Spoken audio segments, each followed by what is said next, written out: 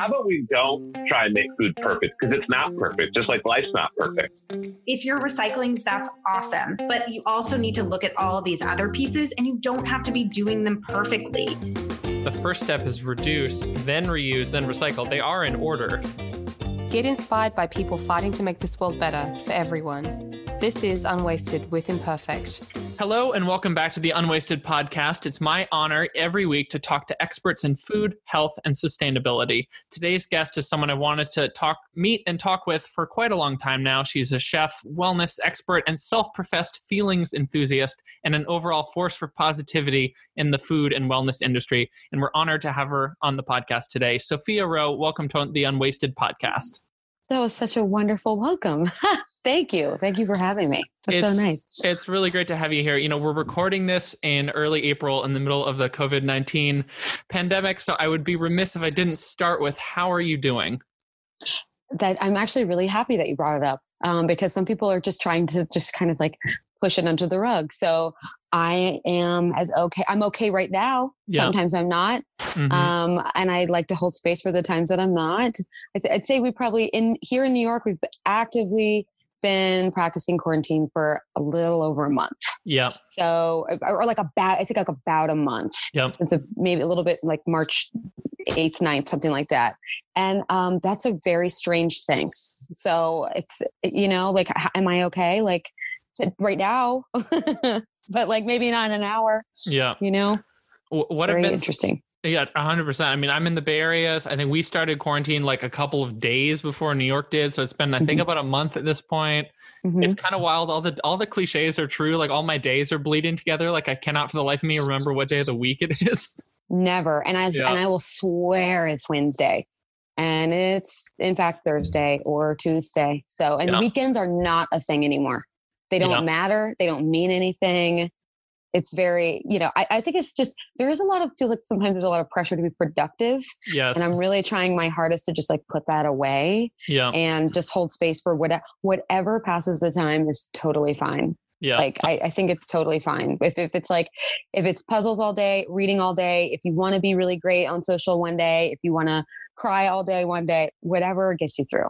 Yeah, 100%. I feel that. I mean, for me, it's like, I think the biggest change has been just like a breakdown of boundaries. Like I do my work in the same space that I chill out or relax in. So for me, it's been really weird to just be like, okay, I'm in like hangout fun mode now, even though I've moved centimeters, like it's just totally, like, totally. Your work like bleeds into things that it didn't normally. Now it's like really interesting. I think the thing is like now everything is so digital. Everything. And I never found myself wanting to just like have a regular phone call more in my life. Yeah. Because now it's like everything's a Zoom, everything's Instagram lives, everything. It's like I just like cannot wait until I just have like a normal phone call. Yeah. 100%. Or like just a coffee. When I'm able to just like have a coffee with someone, that's like I miss people like so much. I'm such a people person. And I never took that for granted before, but it's definitely something I will never be. I mean, I cannot exist without it. I am a city girl for sure. Yeah. Yeah. Definitely adjusting to a new normal here. And it seems like for the foreseeable future, but it's good to hear you're doing well. I'd love to start here with like a little bit about your background. I know you and I have something in common, which is we both spent time in the professional culinary world at some point in our lives and have kind of evolved out of that and since then. So I'd love to hear like, why were you drawn to the culinary world in the first place? And what did it teach you about food? Well, I really wasn't. It wasn't like, food definitely was a big part of my life. Mm-hmm. Most certainly was I not, I'm going to be a chef. I'm going to grow up and I'm going to be a chef. I was in college for something completely unrelated. I was like a music major. I was a foster care kid. I didn't have a lot of guidance. And so, it was really easy for me to just like flunk out of college and need a job. Yeah. So I needed a job. I just needed somewhere that would just pay me money. Never did I think like food was a way for me to have a career because I just saw so many male chefs. I just never thought about that path for me. This was like 2007, you're starting to see presence, but I'm like 18 and I literally don't know anything about anything. But it basically was me dropping out of college and needing a job and lying to get a job at a Vietnamese restaurant. So I told them that I knew how to use a knife and I didn't. And they learned pretty swiftly that I did not, in fact, know how to use a knife. But I got the job anyway. They taught me how to use a knife, and I just fell in love. And that was, I bopped and bounced around. I went to culinary school in California. I went to CIA. I dropped out again. I always make a joke that I'm a 2-time college dropout. So like college for one reason or another just like didn't work for me. I worked in a few restaurants in Healdsburg, California. Then I moved back to Florida and did the private chef thing. And that really was a beautiful space for me to learn about my style. I didn't really know what my style was in food. People always ask, what kind of food do you make? And, I was like, I just didn't really know how to answer that. And now my answer is like, I make food for people that are hungry. Like that's my answer. Like whatever you want, I want to make you what you want. When you go to a restaurant, you're eating the chef's food, their food. At my restaurant, in my home, I want to make you what you want to eat. Mm-hmm. That's my big focus. And I think that's why the private chef thing really was so great because, I had there was such an enjoyable feeling of being able to ask a family of 4, what do you want for dinner? And give each person exactly what they wanted every day. Yeah. Even if the answer was, I want the same thing every day, or I want completely different things every day. I also love parameters, and I learned that being a private chef. I love when someone wants something. I love when someone says to me, like, I want sushi, but I'm a vegan, or I want, oh gosh, I'm craving a steak, but I don't eat meat, or I want to have hollandaise, but I don't do eggs. Like, I love when someone gives me something that I have to kind of figure it out. I think that has really been helpful for me extending my skill level and my knowledge in the kitchen. I think it's one thing to be able to make something really traditional and classic, but it's a whole nother thing to be able to make something yummy and delicious when there are a lot of parameters. I don't think anybody should have to go without, Yeah. No, I agree with you 100%. Constraint is such a powerful motivator for cooking. And I've definitely experienced that recently with COVID, just being able to shop much less frequently. I've had to become a more creative, intuitive cook precisely because of the constraints, which is exactly. It can be really frustrating, but also if you really lean into it, actually, it can be really empowering. Like I've felt better about my cooking recently than I have in a while, I think because of that, because of the constraint. But it definitely takes adjusting to it. It does. I also think to talk about COVID, because we're here in it, the only thing that I'll say that the only positive of this entire situation is that I see more people cooking than ever before. Yeah, totally. So I agree. I love that. And that makes me I just light up inside. And I'm kind of one of those funny people, or those funny chefs that people are like, love Chef's Table and they love those kinds of shows. I have a hard time with shows like that because I feel like they make people feel like that they can't do it. Yep. I have so many friends that are like, oh, I watch Chef's Table and I'm like, oh, I can never do that. And I'm like, okay, well, that guy's been doing that he's done that for 50,000 hours. Yep. Cooking is what makes us human. It's something that we can all do. It's something that we have to do, and I don't like anything that makes a person feel like they're not qualified to do it. Everybody's qualified to feed themselves. And I think that these kinds of parameters really teach you, like if you don't have lemon, like champagne vinegar will work. If you don't have champagne vinegar, then, oh my gosh, maybe try a little soy sauce. Like there are a lot of different ways to create a flavor that you're looking for, like who cares if they don't have any frozen vegetables because you can buy fresh and make them frozen yourself, which I think is just interesting. I think it's nice when people are self-reliant in the kitchen. You can figure it out. That's what chefs do. Yeah. Problem solvers, 100%. All we do.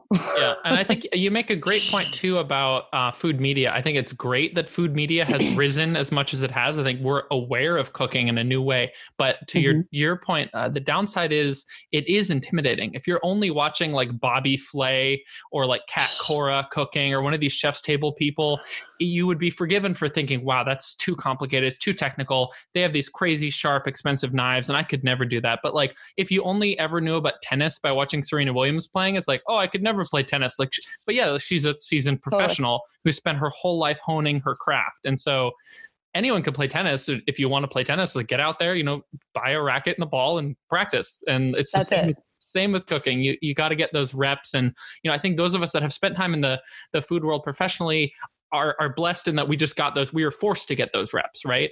But it sounds like on some level, we're all in need of them. And at this point, we're all realizing that collectively. You know, if you didn't have them before, it's like, now's the time to practice, because like, yeah, you got to feed yourself. You literally don't have a choice. You can't like, you know, this, like, there are still like some places, there's limited Seamless, there's still some Uber Eats, but for the most part, we're home. You're at least cooking one meal a day for yourself. Yeah. And I think that it's like you said, you know, if Gordon Ramsay cooks confit, I couldn't possibly do it, but I want you to know that it's the easiest thing in the world and it doesn't need to be fancy. In fact, like, look how it is literally something in oil. Like, it's the easiest thing in the world to do. And a great way to use food that's about to go bad. You know, like pickling. This used to be like something that we just did. We pickled everything. This just shouldn't be like this, like, you can make your own pickles. That's so hard. Like, it's not a challenging thing, you know, making a sauce, making a dressing, you know, like people want to know, like, what makes restaurant food taste so good? And I'm like, well, technically it's acids, salt, you know, like cutting fat with something. But like, when you really think about it, it's really just thinking ahead and technique. Yeah. And as long as you have those things, as long as you're thinking ahead, what do I want for dinner? And I've got the one technique for it. The recipe part, like, is kind of irrelevant. Like, you don't need, like, what recipe? Like, if you know how to make a salad dressing, you know how to make all the salad dressings there are. You don't need a recipe for salad dressing. You know what I'm saying? You got to know the principles, though, and the principles underlying salad dressing, and then you can make any dressing. Forever. Like, it never really like shifts or changes. The only thing that shifts or changes is the fun stuff. Yeah. The imagination part. Yeah. You know, that's a great point. You dropped a term that I personally love, but want to make sure anyone listening knows about, which is confit. Can you explain what a confit is and why is it something folks should try? Well, it's basically anything you cook in oil. It's basically cooked or submerged in oil. Okay. Typically, you're seeing like meat done this way. Like, I don't know one person who's not heard like duck confit somewhere. They've seen it on a menu. They maybe avoid it, don't know what it is, think it's weird. Literally, it's just something cooked in oil. Yeah. You can do tomatoes, peppers, garlic, onions, green onions.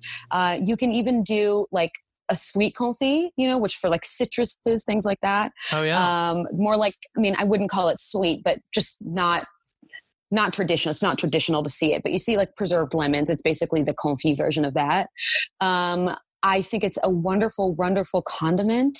Yeah. It's great salad dressing, good on, I don't care what you're eating it on, whether you're like throwing garlic confit on your roasted vegetables or you're putting it as maybe in a pesto, soup, stew, the list goes on and on. It's a wonderful, wonderful way to use up an ingredient and not throw it in the garbage. So I've been encouraging that method right now hugely because a lot of people are trying to get as much life out of their food as possible. You can make confit and store it in your refrigerator for 3 to 4 months. Yeah. You know, and you don't have to use olive oil. Use whatever oil you have. I've seen chefs break it up with canola, which isn't my favorite oil, but still, you know, I see people use ghee. It's just a really, really wonderful technique that is so easy. I've talked about it on my Instagram a ton. Yeah. I have like all the how-tos, and it's something that I don't know how many messages. I must get at least 3 messages a day. You know, I never thought I could make something like this because it always thought just because of the name, it was difficult. Yeah. But it was so easy. So easy. Just some garlic herbs. 100%. Yeah, I definitely would echo that and plug garlic confit. It's one of the simplest, most magical things a home cook can make. I think it's like so delightful every time. Just I know. Feels like you're doing a science experiment or like alchemy, you know, in your kitchen. It just transforms this tough, acrid garlic into this like melty, buttery, sweet thing. It's and you don't even have to cook. It doesn't even. It just does it. You put the pot in the pot, low. Walk away. Yeah. I think you bring up a good point too, that I think sometimes cooking has a unfortunate reputation of seeming difficult just because of all the terminology. You know, a lot of it has these old school like French terms, which I think it has a common problem with the wine world, where wine can seem really complicated if you've never gotten into it, because there's so much jargon, these acronyms, all this like banter that industry insiders use that has now become commonplace. But a lot of us have never actually heard, like, what does that mean? Or like, why should I try that? Like, why should I care about a confit? Yep. Why should I care about making a stock or something? Is it actually that hard? Like, and the answer I found is almost always no, but you need someone to give you that like key, you know, to like break into the concept. Yeah, just letting some people like make it a little bit more relatable, which I feel like is my brand as a chef is like, nah, like you got this. Like we can, like I promise, like we can figure this out. Like I live in like a tiny little apartment in Bed-Stuy, and sometimes the only thing open is the bodega, but the bodega always has a garlic. They always have green onions. Yeah. They always have white onions. We got this. We got this. There's a way to literally make things flavorful with like 5 things. People expect my pantry essentials to be so insane. They expect it to be like these like wild, crazy chefy ingredients. I'm like good kosher salt, good olive oil, a miso, soy sauce, like basics. Like those are my like basic essentials. Like I always have some kind of nut or seed around, is really great. But like for the most part, I don't think people need, do I think yuzu's amazing? Do I have yuzu koshu in my house? You bet your ass I do. But, but like I'm not, that's not like a pantry essential for me. Tomatoes in a can. Tomatoes in a can are a pantry essential. I believe everybody should have some kind of canned tomato. I don't care if it's San Marzano. Find a brand you like that's just tomatoes, citric acid, maybe some basil, and you're good to go. Like I think that we just, the one thing about this quarantine time is just like, let's simplify. Yeah. Like really simplify. Definitely. Well said. I think those are all great pantry staples to have. Thanks. You don't need that many. No, it's such a good point. I mean, I've got a really over the top spice rack, but when I look at which ones I actually use the most often, it's like 5 or 6, maybe, Right? Crazy. Yeah. It's like, I guess I use my cumin a lot. Yeah. Or like I use like, I definitely have my favorite like vinegars. Like I'm a champagne vinegar, red wine vinegar fan. Yeah. Like but meanwhile, my pantry, I've got 50 vinegars in my pantry. But like for the most part, like, I'm not like, there's Marmite in my pantry too. Am I using that on every day? You know what I'm saying? Like, yeah. Like you're not using that stuff a lot. Yeah, there's some ingredients that are like fun ingredients, and there's some that are like, I bought this because it's a workhorse. I use it every day, and it's fine to have both, but it's good to recognize the difference. Like, yeah, exactly, and make sure that people know. Like, I think sometimes what people are wanting, and they don't even have the language for it, and this is what I'm always trying to explain, is people are like, I want to make something that tastes good, and I think what they mean to say is they want flavorful. Yeah. And in order to understand like flavorful food, you have to expand your palate in some way. Yeah. And I think that that's the part that we're like missing. I mean, people eat the same things. They go to a restaurant, they order what they like, they order what they know. Yeah. It's really important to expand as much as you possibly can. And I tell people all the time, when you're making a sauce, taste each part, taste the lemon, taste the oregano, taste the walnut oil. Don't just make the recipe. Yeah. Taste the elements of the recipe so that you have an understanding for like what your palate goes for and like what it doesn't go for. Because some people really just have no idea. Yeah, that's such a great point about tasting. It's like my brother's an artist, and no painter like deliberately blindfolds themselves while painting. Like that would be ludicrous. And like no musician is like going to practice with earplugs in so they can't hear what they sound like. No, you need to embrace every single micro part of the process so that you can understand like how do you play that chord? How do you make that color blend that looks awesome? And definitely, I feel like it's the same with cooking. And you've got to, until you know exactly how everything tastes and works together, it can be hard to build flavorful food, in part because you don't understand the component flavors fully. So yeah, definitely agree with that. It's huge. I think that like, especially, and I mean, I always think about this too in terms of food waste, because like food waste is something I'm extremely passionate about. And I think that's why even like the sort of recipes and things that I make are very kind of like sort of incumbent on like that, like really wrinkly pepper. Like that's the one we want. Like that's the most flavorful one. Like don't toss it. I think that people buy things because like they'll read this really cool article about it, but then like don't really know what to do with it. Yeah. So it just sits and kind of goes bad. I mean, I don't know how many people tell me like I buy things soap and they sit in my fridge. Yeah. Because like I get anxious. I don't know what to do. Like I think, people think like radishes. Well, unless I'm eating a salad, I can't eat radishes. And I'm like, no, like you can roast radishes. You can saute radishes. They're great sauteed. Yeah.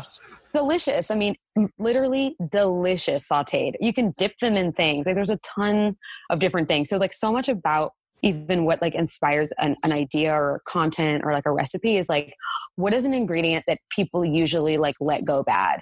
They look really like sad in the grocery store in the corner. Like nobody knows what the hell to do with persimmons, because they just, they don't know when they're good. They don't know when they're in season. Nobody knows what to do with an artichoke. So they always just end up looking really sad in the fridge. You know, you buy them because they're pretty or whatever. You take pictures of them at the farmer's market, but you don't actually like cook them, you know? Like those are the things I think about, because I feel like if with one or two little like light bulbs, you know, it completely can change your palate. And once you start eating more artichokes, then maybe you get a taste for olives, and then maybe you get a taste for capers. And then before you know it, you really have extended the, you know, your sort of tool shed. Yeah, you know? Totally. I agree. It's cool. Like I always think about it as like a virtuous spiral. You know, you start in this little tight radius, but the bigger you get, the bigger you can go, because each skill builds on itself and each ingredient builds on itself. And you start to see, you know, like culinary synonyms, like, oh, if you don't have capers, you can use olives because they're both like briny and salty and a little savory, and like stuff like that, like totally opens minds. You know, you mentioned tasting constantly, and I think that's such a great tip. Are there any other principles for like building really flavorful food you think folks should know about? Yeah, I do. I think that people really need to, like Samin Nosrat always says, like salt, fat, acid, heat, you know, if you're dealing with a really fatty something, understanding that some acid, cutting it with acid is really going to help that flavor come out. Yeah. You know, anything. It's like, it's a creamy something, a little brightness of a lemon squeeze, just a tiny little one at the end can do a really great thing. Yeah. I also think that when you're talking about like depth, I think that sometimes people aren't really thinking about building flavor, like in a Legos kind of way. Like you got to start with one and really build. So people don't really realize sometimes that heat contributes to a lot of your flavor. And sometimes they just cook the hell out of something, you know, like low and slow is usually the way to go when doing flavor, you know? So I think that like wherever your pot is, just turn it a little lower, you know, because I think like low and slow is typically the way to go, unless of course you're stir frying something or boiling something. But if you're making a stock, or if you're trying to make a soup or a sauce and there's heat required, just like slow that heat down a little bit, you know, especially when we're talking about like vegetables. So many people are like, oh, so, you know, I try to do something and God, I think I just had the pan too hot. Like most of the time the pan is too hot. Conversely, if you're roasting something, I personally think, and this is like more a tip than like a principle, but like whatever you're roasting, if it's vegetables, that roasting pan should already be hot. It should already be hot. That oven should be on and the pan should already be hot. And that seems like kind of a silly tip, but I promise you it's a game changer. Yeah, agreed. Total game changer for your like actual roast potatoes. I also think like knowing what things do when you add to them. So like it's important to know why do I want to add carrot to this? What does it do for this, right? Like we know that a mirepoix traditionally is celery, carrot, and onion, but like why? You know, I tell people, taste a raw onion, taste a raw celery, taste a raw carrot. What do you think those things are there for? What do you think they do for each other? You know, it's like, I think maybe that sounds silly to someone, but you really don't realize how much like simplifying your palate makes it more able to understand complexity. Yeah. You know, like kind of like those building blocks. Like if you taste broccoli, then you'll know that's why you never add broccoli to stock, because it'll make it bitter. Yeah. Right. Like same with cabbages, you know, like if you really know what cabbage tastes like, you would never try to add it to your vegetable stock, because it will end up bitter.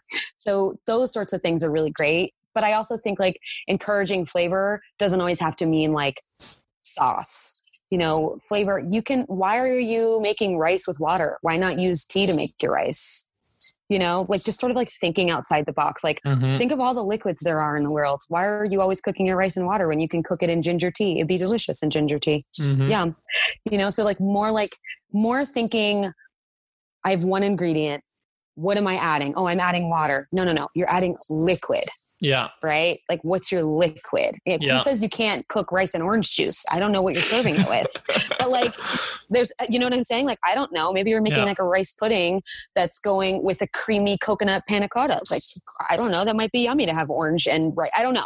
I'm just saying, I think that like sometimes when you're thinking about food, it needs to be a little bit more fun, and you just need to look at things more principle based. Yeah. You know, like you don't have to cook rice in water just because you've always cooked it in water, you know? I love that. And when you understand the underlying principles, it enables you to be more creative, but it also enables you to build more flavorful stuff because you know the why behind everything. And like, exactly. Good cooks always know the why, and then they can riff on stuff and get a little improvisational, and that's even more fun, you know? Totally. I mean, I remember working for a chef one time and he told me if if it shouldn't be there, it shouldn't be there. Like if you cannot tell me that why this ingredient is there, why is it there? If I can't taste it, if I can't smell it, if it is not in some way contributing, then it just why is it there? It's the same thing as like a plate. You wouldn't put an ingredient on the plate that didn't belong, and chefs that do get in trouble. So, like, I just feel like it's important to make sure that when you're cooking something that sometimes people think they need to add 10 spices to something because that's like what chefs do. And I don't think like the best chefs, like I tell people all the time, when you're going out to a restaurant, order the most simple thing. And if it's good, I bet you all the other stuff will also be good. That's such a good point. Yeah. Like bread and butter. How do you mess up bread and butter? But guaranteed, if a place messes up bread and butter, like it's not, you've got to get the simple stuff like really good, like vegetables. Like if you go somewhere and the vegetables aren't cooked properly, that says something because those are the things with flavor. You want to make sure you hit those first. So most people that are following me are pretty like vegetable heavy, and vegetables they're tough. They're not, there's a lot of, each one has its own rule, on how you deal with it or handle it. So I think that when you can arm someone with, okay, this is how I cook cauliflower. I know how to deal with it. I know what it tastes like when it's raw and when it's cooked. Now you've got your cauliflower book. So now it's kind of like go run off and do whatever you need to do with it because you're armed. Yeah. Really well said. Today I'd love to talk about your approach to kind of your followers and the folks that you work with. Today you're a big advocate for things like intuitive eating and food journaling. For folks that haven't tried, this approach to food, why does it work and why should they give it a chance? I think it works because you know what you like more than anyone else. And sometimes what happens, especially with social media, maybe you follow someone and they tell you like what I eat in a day and you like do it because you love them and you follow them and you think they're great. Yeah. And your body's like not 100%. Well, I mean, like, why would it be? Like you're doing their thing and you're you.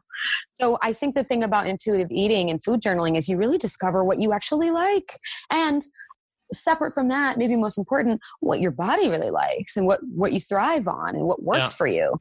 I have friends who can eat jars of peanut butter and thrive. I can't do that. That doesn't work for me. So I'm not going to try to make that work for me. How do I know that doesn't work for me? Because I've done all the food journaling and intuitively, I don't even want it. I don't even crave that. I don't crave like peanut butter. Like that's not my thing, So I think sometimes we're trying so hard to do what someone else is doing and your body's like already got the answers, Like I feel like our bodies already sort of know like what we want and what we like and what we don't like. Like when I was a private chef, I had a questionnaire and I would ask people, because I wanted to figure out what they liked and I was making food for them and I'm in their home and, I would say like, do you like mushrooms? And people would say, oh, Soap, I love mushrooms. And I would say like, okay, when do you like mushrooms? Like, do you like a stuffed portobello or do you like stroganoff? You know what I mean? And like, if somebody was like, oh yeah, like this mushroom and cream sauce, I'm like, all right, you don't really love mushrooms. You just like creamy sauce, I think sometimes people like, you kind of learn a lot about like, oh, wow. Do I really love mushrooms or do I like all the components? Yeah. You know what I mean? Or like I have friends who can eat just like a jar of pickles in a day. Like that's not me. Yeah. But their palates are a little bit more acid. They love acid. They want maybe a more acidic salad dressing, all the kimchi. Like for me, I like when things are more on the spicy side. Like I like when something feels more spicy. That's more my palate, like all the Thai food, all the lip numbing, all the Japanese, if it's spicy, I want it like all over me. I love it. That's my palate. So if some person on the internet says like, well, I don't like spicy and spicy's bad for me. What if I listen to them? Then I'm not listening to my intuition. So I'm not listening to what my body likes and what works for me. And so my food experience maybe isn't as happy or as positive, So I just think it's important to A, figure out what you like, and that's what the food journal's for. Yeah. And B, cook a little bit more intuitively. What you already like. You like spicy or don't like spicy, or you like creamy, or so I have friends who like want mayonnaise on everything. Yeah. Everything. I don't want it anywhere near me. So like everyone's different, and I just think that's a great way to start if you are just completely clueless. Like if you are clueless with your body and clueless with your palate, but you're really interested in cooking, I think a food journal is a great way to start. What do I eat in a week? And how do I feel when I eat it? You know, how do I sleep? How much water am I drinking? You know, and when I go out to eat, what do I order?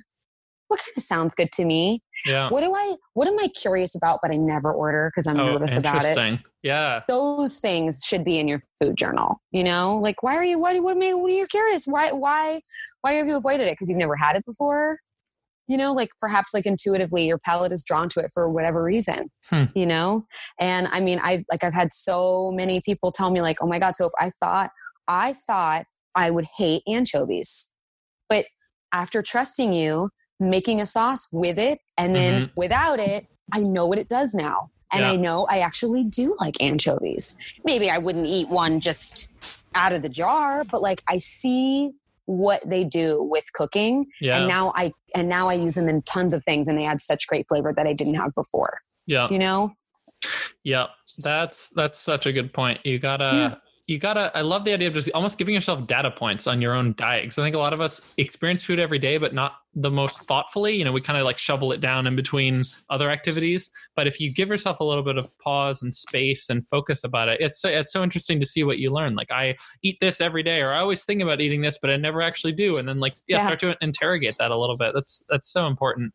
It is important. I think I also think like maybe, you know, what does that say about like your body, like the state of your body? Like if you're really thinking about this one thing that maybe you've never even had before, like your body's really smart and it works for you. I mean, like, right? Like our bodies work for us. Like we're the boss. Like if we don't give it something, like it's like, cool, fine. That's fine with me, I guess. Yeah. You know, like it's not gonna suddenly, like our shoulders, when they're really tired of carrying bags, don't suddenly decide to like drop the bags. Like they're going to keep holding those bags just until we get a headache. Yeah. You know what I mean? Until we get like a tension headache. So I just think it's important to remember that like ultimately your body's sending you signals at all times anyway. You know, it's up to us to like listen. Like my body sends me a signal that my shoulder hurts all day, but it's up to me. I can ignore it. And keep doing what I'm doing. And I think the same thing happens with food. I think we just need to make sure that we treat food like something that we need. It's, you know, it's an essential thing. Like my definition of wellness is simple. It's like food, air, water, movement, sunlight, purpose. Yeah. You know, like food is in there. And while it's not the biggest piece of the pie, it is a very essential piece of the pie. Yeah. And we are the only animals that get to enjoy our food. You know, like really enjoy it. We're certainly the only ones that cook that I know of. Yeah. So, you know, I think that if you're going to go out of the way, cook, you're going to do it anyway. You may as well make it something that you really want to eat. Yeah. Definitely. You know, that totally makes sense. And I love the idea of if you make the right thoughtful change, it actually empowers other thoughtful change. Like we had Sarah Nelson on the podcast from 18 Reasons NSF. And she made this great point that in her cooking classes, when she has people start to like experiment with making kind of just more of a nutritious breakfast, they almost very often will end up cutting out soda as a result. Because once they have meaningful energy from food in the morning, then suddenly they don't look to sugar beverages to like prop up their energy in the afternoon because they feel just better about it. And like these other changes that previously you either didn't know about or weren't willing to do, or suddenly like, oh yeah, of course I'm going to do that. It's really remarkable. Yeah. Yeah. I feel like you start things bad, they end bad, you know? And I mean, I don't want to like, I don't believe that there's like good and bad food. And a lot of people disagree with me on it. I don't believe there's healthy or unhealthy food. There's healthy bodies and unhealthy bodies, and food can either contribute one way or the other, right? Yeah. So like if you have a healthy body, you eat food, it can contribute to the healthy body or it can contribute to making your body unhealthy. But I like to reframe the language around food because I feel like there's this, especially in the wellness world, there's this good and bad thing. And I think that like that isn't safe for a number of reasons, because then now you feel guilty when you eat this thing that is food. In fact, pasta is food. It is food. But now it's considered a bad food. So I feel guilty when I eat it, you know? And I feel like we just need to remember how smart our bodies are. Like they're smart. Like, I'm sorry, if your body cannot handle a bowl of pasta, you're a goner anyway. Like it's going to figure it out. It'll work its way through, you know, but there's a lot of fear around certain foods these days, you know, like I'm scared. Oh my God, what's going to happen if I have fast food? What's going to happen if I have burger? What's going to happen, you know? And I think that it's, especially in the wellness world, it's my responsibility to sort of just like any kind of fear, any kind of like shaming food, I think that's a no-no for me. Like, especially since a chef, like I'm a chef, like, listen, you want me to make you a burger, it'll be the best burger you ever had. I don't really care. I don't eat burgers, but it doesn't mean you can't eat a burger. And it doesn't mean when you do have a burger, you shouldn't really enjoy that burger. Yeah. So, I'm really conscious and mindful about food shaming. And I'm also conscious and mindful about accessibility. And that's a really big conversation. I'm a Black woman. I live in Brooklyn. Yeah. Like, there are huge, massive areas in New York that don't have access to a lot of things, not just food. I mean, like things we need, food, water, clean air, any kind of resource for transportation. So it's important to make sure that when you are having the food conversation, to just be mindful of like what people have access to and what they don't, It's a huge one for me. Yeah, no, that's super well said. We had Olympia Ossett on the podcast from Supermarket in Los Angeles, and she really, she's amazing. She put on a clinic about food accessibility and food apartheid in LA, and really opened a lot of minds. And it's so important to think about, because in every major metro, in every state in this country, the same disparity is playing out. And so we owe it to ourselves and our neighbors to really be aware of this stuff. And she put it really well also, that food deserts aren't just food deserts, they're design deserts, they're art deserts, they're entrepreneurship deserts. So these opportunities or these outcomes, all of us, I think, would say we want, are all interconnected. So if one is impeded, it's very likely others are also impeded. So yeah. Oh my gosh. I say it all the time, like the goods and bads of gentrification, like I live in the area that I live in, and it's pawn shops, liquor stores, and that's on purpose. So, it's important to make sure that, like, I always feel like people say, Soph, what can I do? And I'm like, okay, well, I don't know. If you went to college and you have a marketing degree, why not like say, hey, I've got 2 free hours this week. I would love to share some of the information that I learned in college with anyone who needs to know it. There are many people in these neighborhoods, they did not have access to college, and they want to open up their own restaurant. Yeah. Just because there's no restaurants in an area doesn't mean that the people that live there don't want to make their own. They just don't have the resources. Yeah. So I tell people all the time, like, volunteer. Yes, you can give food, you can give money, but gosh, your brain can be its own wonderful resource. You can come through and say, hey, I have IT knowledge or budget knowledge or, angel investor knowledge. And I can just, let's hang out for 3 hours. And then you don't have to move to that neighborhood and open up an avocado toast joint. They that already live there, they can open up their own avocado toast joint, So, what a concept. Yeah, I just think that it's interchangeable. It's all information. That's really well said. Something I've taken away from COVID recently is remembering how powerful bartering is. I've started doing little exchanges with friends. Like if someone helps get groceries, I'll like leave out some like homemade kombucha for them or like a little treat that I made. And it's like amazing to think, I said it's a micro example, but there is so much you can do for others that doesn't require a ton of money or time necessarily. It just requires, to your point with cooking, intent and a little bit of foresight, and totally like, oh, wow, maybe there is somebody out there. And like, what's 2 hours? Yeah. to give someone, think about that. 2 hours is like, it's such a great amount of time to download, I know that even for me, when I was starting out, like independent contractor, like I remember asking one of my friends who was a bookkeeper, like, and feeling so embarrassed, but like 1099s, W-9s, exemptions, like just 2 hours. And I felt so empowered.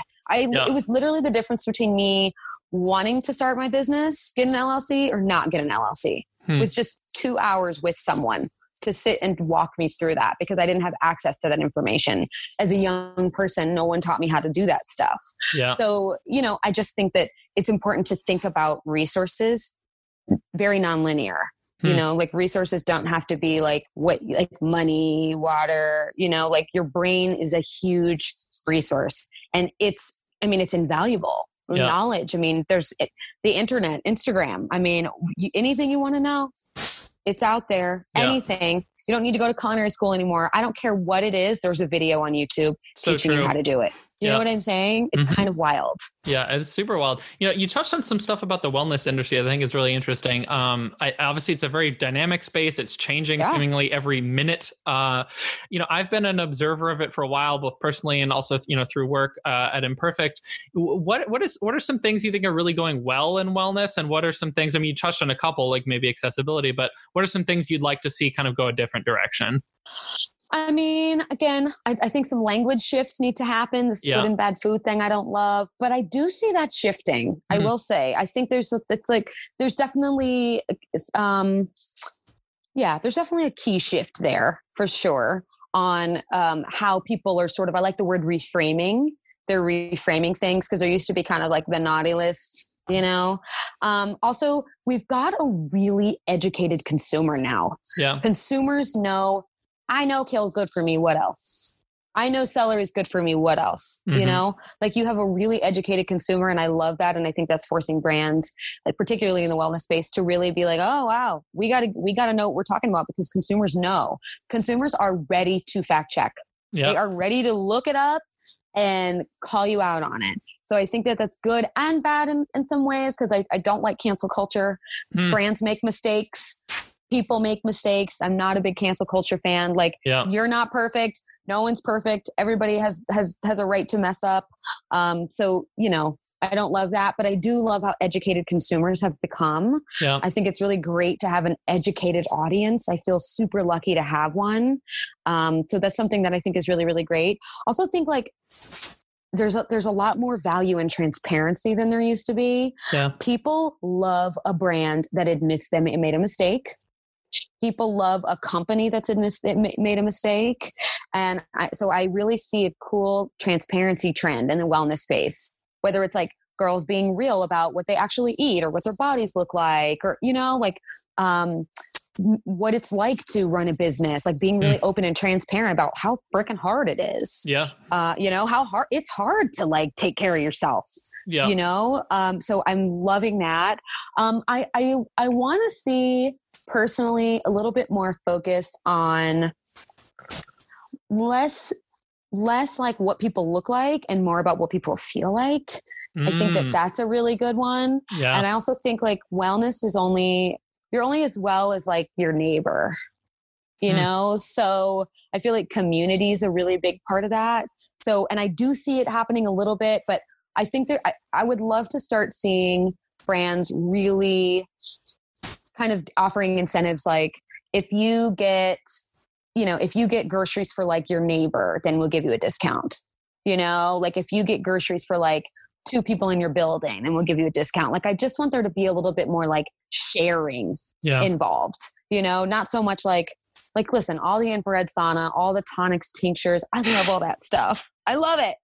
But if my neighborhood can't afford it, then I think that it's great, but it's still like a wellness is for sale kind of thing. But being nice to people is free. It costs you $0 to be a good person. So I just think they're like $0. Like $0 to not be a jerk, So I just want there to be like a little bit more focus on like wellness, that being part of wellness, like actually taking care of each other should also be like focus, not just like having really luxurious hair and good skin. That's such a great point. Yeah.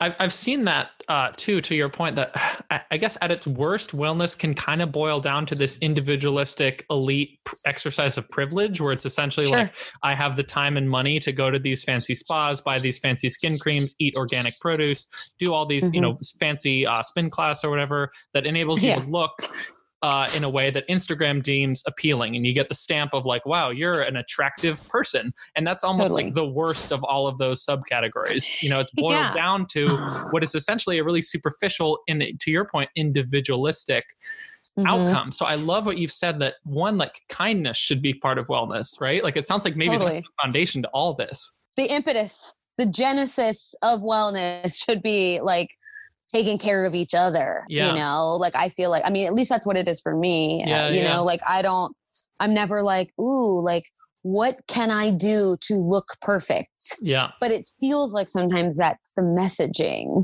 Yeah. And that's it. I always say like, if that's your messaging, different industry. make it not wellness industry. I'm fine with that. Like if perfection, that belongs somewhere else. Yeah. You know, I just don't think that belongs in the wellness industry. I'm not shaming it. It's like when makeup girls shame skincare girls. Girls are like, oh my God, why are you wearing all that makeup? It's like, who cares if listen, am I someone who would take an hour to put on makeup? Are you kidding? I can't take like 3 minutes to put on makeup. But why does that mean I have to say something negative about it? Like, who cares? You know, it takes me an hour to do my skincare routine at night. I'm like one of those people, but like, what is the difference between an hour of skincare or an hour of makeup? Yeah. You know, like we just don't need any more stuff. We don't need any more things to be mad at each other about, or like, oh, you do that and not this. And like, you know, like I don't do a spin class, but I love going on a run. That's my jam. Yeah. You know? So like, I don't want to feel like though, when I go on Instagram that there's only one way to reach the apex and it is this spin class, you know, like I just feel like sometimes the branding is just like it's just not, things just need to be ultimately cause driven. If you are cause driven, that for me is like the sexy wellness thing. Like that I hope is the future. Brands starting because there is a need. We have a need. Perfect example. We have so much food going to waste. Yeah. Let's fix that issue. That is like cause-based, you know, or like the Billion Oyster Project. Our oceans are sick. The oysters are they're a huge part of how the ocean cleans itself. So how do we get more oysters in the ocean? Oh my gosh, we go to the restaurants where they serve oysters, we collect their shells, and we throw them back in the ocean. That's a business, but it's cause driven. It makes sense. Yeah. You know what I'm saying? Blue Land. Well, every single time someone goes to the grocery store, what do they buy? Cleaning supplies. What are those cleaning supplies in? Plastic bottles. Let's create a cleaning product that's in a paper bag, and all you got to do is add water. Right? It's cause focused. And I just hope that in the future, wellness is a little bit more cause driven because there are many causes. We have a lot of issues, right? The sargassum seaweed, oceans are dying. Oh my gosh, what can we make with seaweed? Maybe we'll make soaps. Maybe we can learn how to take seaweed and turn it into like clothing, you know, like brands just being a little bit more mindful of like the planet and the causes that the planet, you know, like 911 planet, like important, and maybe making a brand focused on that. And I think they'll find, because humans really do want to care about the planet, that people will support you. Yeah. You know, like consumers want to support brands that are doing good things. Yeah. Period. Then you won't have to like have the sexy girl with her like 6-pack abs, like selling your product. Your product will sell itself because in fact it's good and people want to do good, you know, because like I said, consumers now are smart. They don't want to buy a single-use plastic. They don't want, you know, like people are finding creative ways to use olive oil bottles and creative ways to reuse mason jars and creative ways to reuse all kinds of things. So the last thing people might want to buy or contribute in is a single-use plastic item, you know? So I just think that if finding something that's amiss, a hole in the world somewhere, and finding a way to be innovative enough and conscious and mindful enough to create a product that fits in there, that's the future of wellness to me. Just being a lot more mindful about the planet. I love that.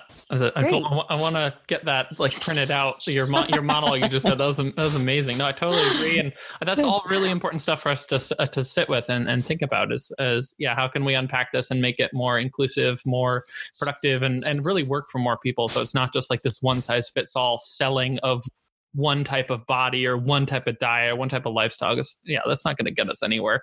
You know, you touched on food waste, which I love, obviously, because it's central to my heart and my passion and our mission here at Imperfect. You know, how are some ways you try to reduce waste in your personal life? Oh my gosh. Well, first off, we just like in my house, like we don't throw things away. I don't know, like there's just no food waste in my house. Respect. Like whether it's like even those like little peelings of like celery when I'm doing like a raw celery, like I literally use those in a broth. At the very least, things are in a compost bin. You know, like it's just like for me, when food's about to go, it's almost its most flavorful. You know, like that's like my jam. Like, I mean, my boyfriend's got grow boxes. So, I mean, the compost is thriving out here, but, banana peels, orange peels, even like citrus peels, orange peels, like I'm curing those. Yeah. Like I'm making lemon salt with them. I'm making orange salt with that stuff. Like, you know, there's just no waste. Like even like coffee grounds, my boyfriend's a coffee drinker, like making body scrubs out of it. Like every single thing that comes into my house, I'm trying to figure out a way for it. And for the most part, for me, it's like, it's like really easy, like short of like maybe like the core of an apple going in my compost. For the most part, even my compost is pretty slim. Yeah. You know, like I want everyone to know that they should never be throwing away their mushroom stems ever, because they're the most delicious addition to any kind of stock or broth, and will set your miso soup free. Delicious. I mean, so good. You know, same with like orange zest and orange peels. Like little do people know that they can take those orange peels and pack them in salt and make the most delicious salt in the universe. Yeah. That will completely change the flavor of all your food. You want to talk about changing, like the best chocolate in the world is like a piece of chocolate with like big, huge hunks of like orange salt on top of it. Oh, like, wow. Are you kidding? Game changer. So anything that you have, you can also like, I remember for a while, it was like pickling apple cores, because when you pickle them, you can eat all the way through them.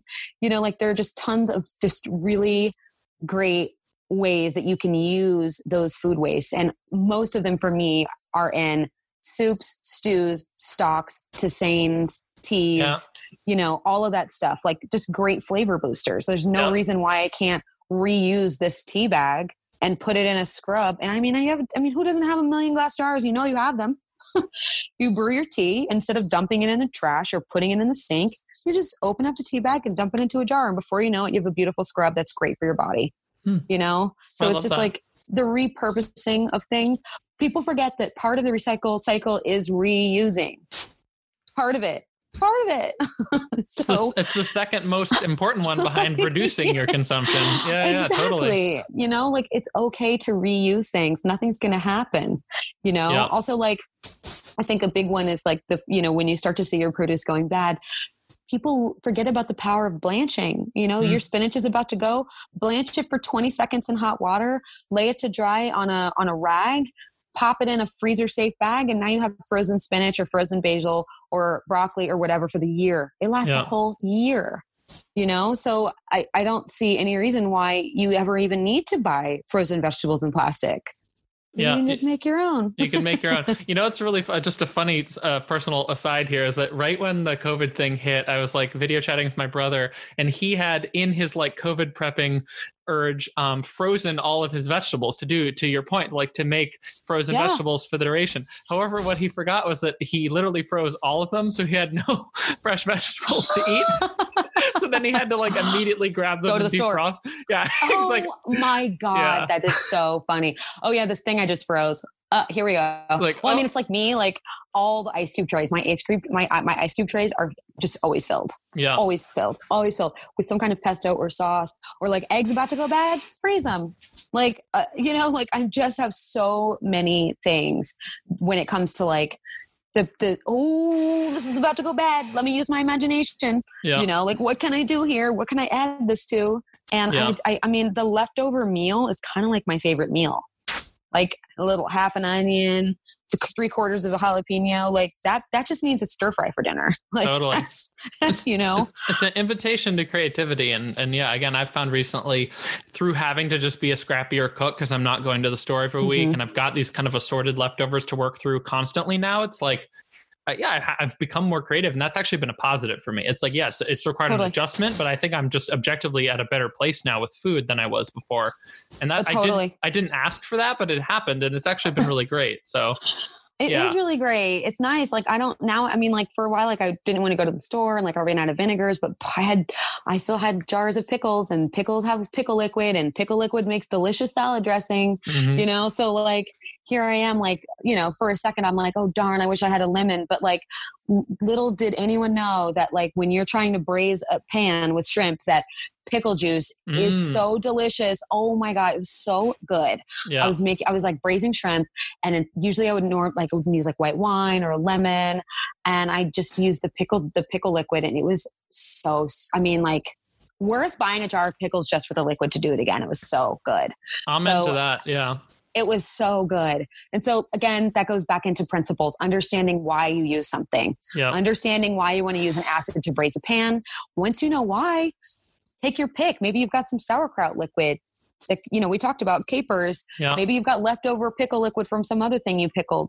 But that's why I feel if food waste is something you really want to combat, then you really need to understand principles of why you use a thing. Yeah. And once you have those, there's no reason for you to ever have food waste, because you know what the ingredient, where it fits principle wise. You know how to use it, you know?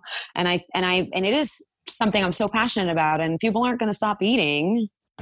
So, you know, if people aren't going to stop eating and the food waste already is what it is, then we have some major repurposing and reframing and shifting that we need to do with how we treat our food. Why are we peeling everything?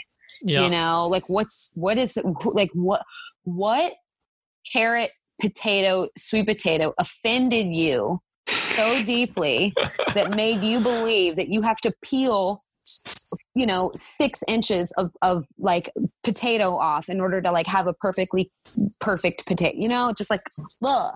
Like that fiber is good for you. It's there for a reason. You know what I'm saying? Totally. So, and it's also like, I'm hoping that, you know, accessibility of ingredients, you know, biodiversity is the best thing for your gut. And I'm hoping that people are getting a little bit more adventurous as consumers. Like, I'm so sick of people not eating radicchio or Treviso or rocket, arugula, these like spicier things, you know, there's vitamin K, blood builders are so good for you. Yep. And they go to waste most of the time. Yeah. You know, endive is another one that most people like, that they don't like the flavor, you know, and, you know, because those are the crops that really are wasted, you know, cucamelons, Mexican sour melons, things like that. People don't eat them. Yeah. You know, because their palates aren't accustomed to it because they're not eating it.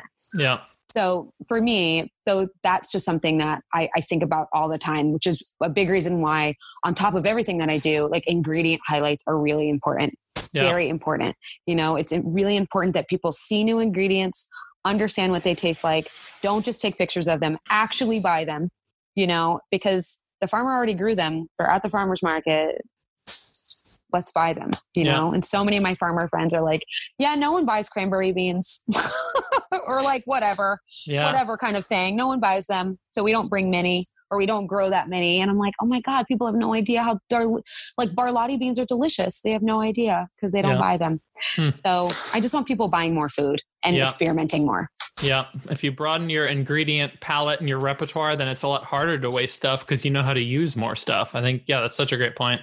You know, I'd love to wrap us up kind of where we started, actually, like coming all the way back around the horn here, which is that obviously we're in this new normal phase, right? With COVID going on. And I think one thing I really admire about your content is not just that it's informative and grounding people in food principles, but it's also remarkably positive and kind of grounded in a way that I think a lot of us need, especially right now. So, you know, as we're all adapting, like what advice do you have for folks out there who might be kind of struggling with stress or anxiety right now? Well, give that to yourself, because I think that we're all just sort of like taking time bombs if we don't. So I do think it's important to like hold space for anxious and hold space for stress. Yeah. You know, this sounds silly, but I always just say, whatever you're feeling, put it in your calendar, you know, like people don't miss something when they put it on their calendar. When you put that on your calendar, you're going to remember, you're going to show up. So put 30 minutes of stress time on your calendar. For this 30 minutes, I will stress the heck out. Once it's over, it's over. It's done. It's not time for stress anymore. What else do you have to do right now? You know, like if you were privileged enough to be able to be at home during quarantine, because there are so many people that aren't, there are people that actually have essential jobs that have to go to work. Well, I mean, people experiencing homelessness, etc. If you are someone who you're at home and you're feeling anxious, give yourself space for it. Yep. Because I feel like if we don't, then we're just, it's just delayed. It's just you're just going to explode later on.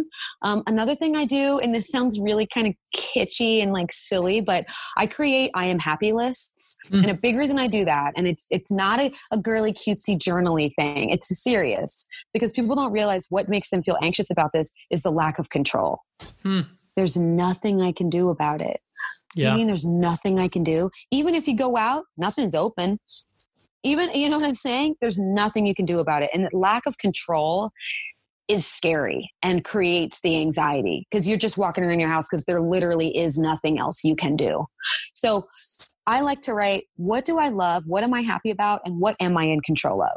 I am in control of my home. I am in control of when I take a shower, when I don't take a shower, who I reach out to, how I reach out to someone, the way in which I reach out to someone. You're in control of all of those things, and practice them. You know, like now is the time. I think this is also a great time to rekindle relationships. Yeah. If you've had a grudge, this is a great time to remember time is not permanent. Yeah. Like we are all impermanent. Time is, oh my God. Time is definitely passing, and it doesn't care about us really. So, you know, like I think if you have a relationship that needs some work, maybe a coworker, someone that you used to see every day that maybe you had a little bit of a problem with, I think this is a great time to say, hey, so-and-so, could we talk? You know, like we haven't been at work, and I'm thinking about you, and there's just some things that I'd like to address. There's some stuff I'd like to work through, or et cetera, et cetera. I just feel like reframing it and treating it like a time that you can kind of get your ducks in a row, cross T's, dot I's, whether it's in your personal life, your financial life, home life, relationship life, all that stuff is a really great, and I don't like to use the word productive, but I think it's a really great sort of grace way to handle this time, you know, because a lot of us are not giving ourselves any kind of grace. We're being very hard on ourselves. We lost our job. We got laid off, rent, tax deferment, all of these like crazy, scary, scary things. But we're also forgetting that, like, at least for now, you're listening to this podcast, you must have Wi-Fi, you know, you must have internet. You can make a phone call. You can try to rekindle a relationship, or, you know, just chit chat it up with a friend you went to high school with and haven't talked to for forever. Yeah. Like those are some things that work for me. And the list writing is also great because I'm a list person. Yeah. So if you're a list person, then I just encourage you to just sit and write a list. And once you have a list, then you can go back and read it anytime you get anxious. Yeah. You know, and like kind of mantra it to yourself. You know, I mean, there's a million things. Some people work out. That's not my jam. That doesn't make me feel better, really. It passes the time, but it doesn't make me feel less anxious, really, you know? But I do think like just taking the moment to feel how I feel is like really, really great. Give myself permission to not cook or cook all day, you know, whatever. Yeah. I love that. That's really well said. Put stuff to paper. No, I've tried that in the past, and it's really helpful. If something is buzzing around your brain like an angry hornet, write it down. At the very worst case, you'll understand it slightly better, but sometimes it'll actually help it suddenly not be scary, or you'll see the solution by, you know, especially if there's something you write down in your journal and you notice it's like a pattern, like every week, you're like, I just feel like I don't have enough time. It's like, all right, you got to rethink your schedule. You're clearly overcommitted in some level, right? It's like, oh, wow. Like all it took was writing that down to at least start to solve some of the stuff, or at least make peace with what it is. You know, wow, right now this year I'm overscheduled and I might not be able to change that, but at least I've made peace with that, or can recognize it for what it is and not like this abstract thing up in the brain, for sure. Yeah, I mean, awareness is everything. I mean, I talk about that with food journaling and stress journaling, which is also something I talk about. It's like you, for 1 week, write down everything that stresses you out and then look at it. You'll see patterns. Yep. You know, like, oh God, my best friend, Bethany, she's so funny. She hates her commute. And every single day she complained about her commute. But I told her, I said, you know, turns out, Bethany, you only complain about your commute when you're on the way to work. All these other times you never really complained about your commute, like when you went to all these other places. So she's like, oh my God, turns out I hate my job. So it's like, oh, okay. You know, so like writing things down, it's like, Yeah. Good to know. But like, she's like something that never even had dawned on her. Like, it's like, I don't like my commute only when I'm on the way to this place I don't like. Yeah. But otherwise, I love my commute. I love a long train ride, you know? So I just think that it's like really good to kind of, even if you don't write stuff down, like pen and paper, I do. I like that long format. That's really nice for me.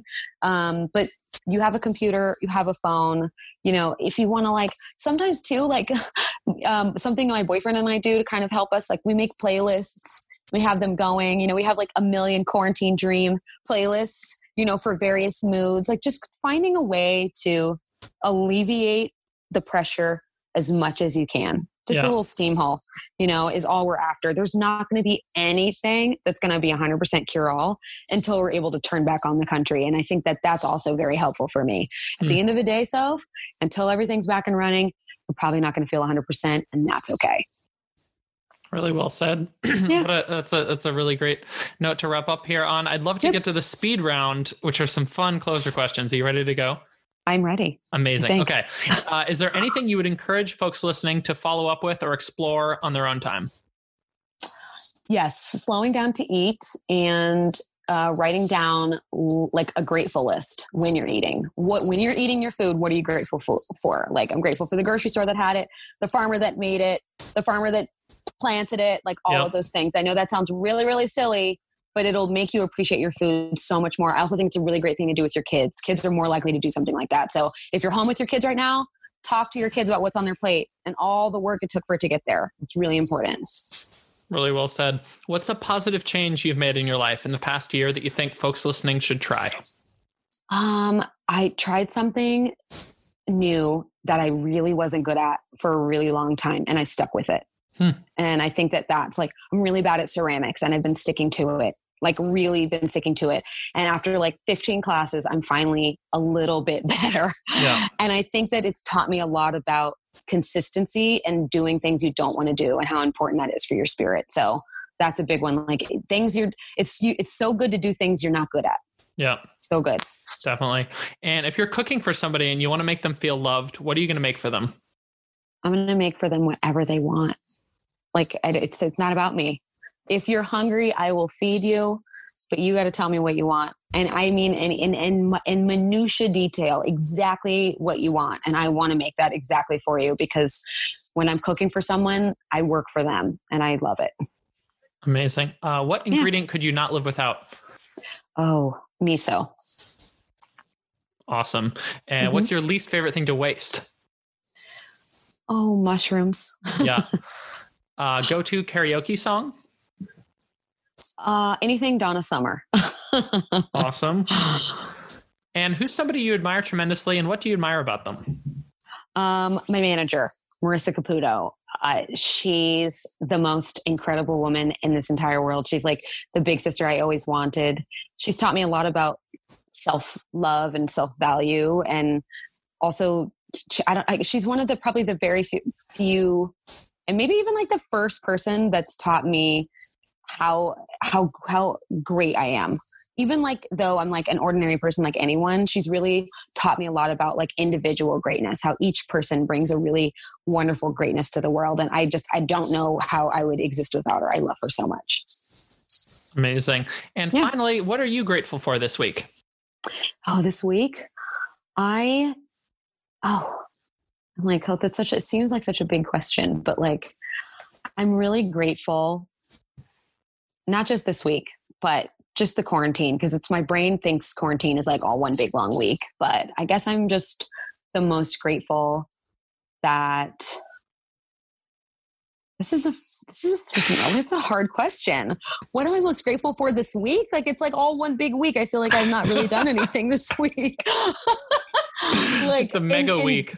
It's like, yes, it's been a week that's lasted a month long. Like I mean, I am just so grateful for the people that are essential. And I'm so grateful that they're doing the work that they're doing, because if they don't do that work, then I don't get to go back to work. Then what is it? 12 million people we're at now unemployed, 12 million, 10 million, 15, whatever, however many million people don't get to go back to work without these essential people. And I'm so grateful for them. I've never been more grateful for a nurse. And I was so grateful for them before. Oh my God. I was like so grateful for a doctor before, but I've never been more grateful for like the guys that work at the grocery store. Yeah.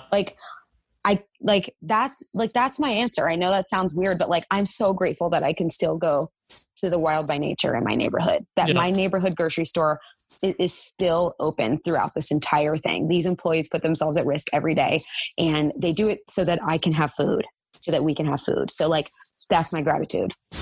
Amazing. Yeah. Sophia Rowe, thank you so much for joining us today. Where can folks learn more about you and the work that you do? So you can go to my website. My website's on my Instagram. It's just Sophia_Rowe. And I'm on YouTube, but mostly active on Instagram. Instagram is such a fun platform. So, yeah. Awesome. And we'll have links to everything we talked about today in our show notes and on our website, unwastedpodcast.com. And if you have any questions or comments, just shoot us an email at feedback@unwastedpodcast.com. Sophia Rowe, thank you so much. It's been a true pleasure. Of course. You're welcome.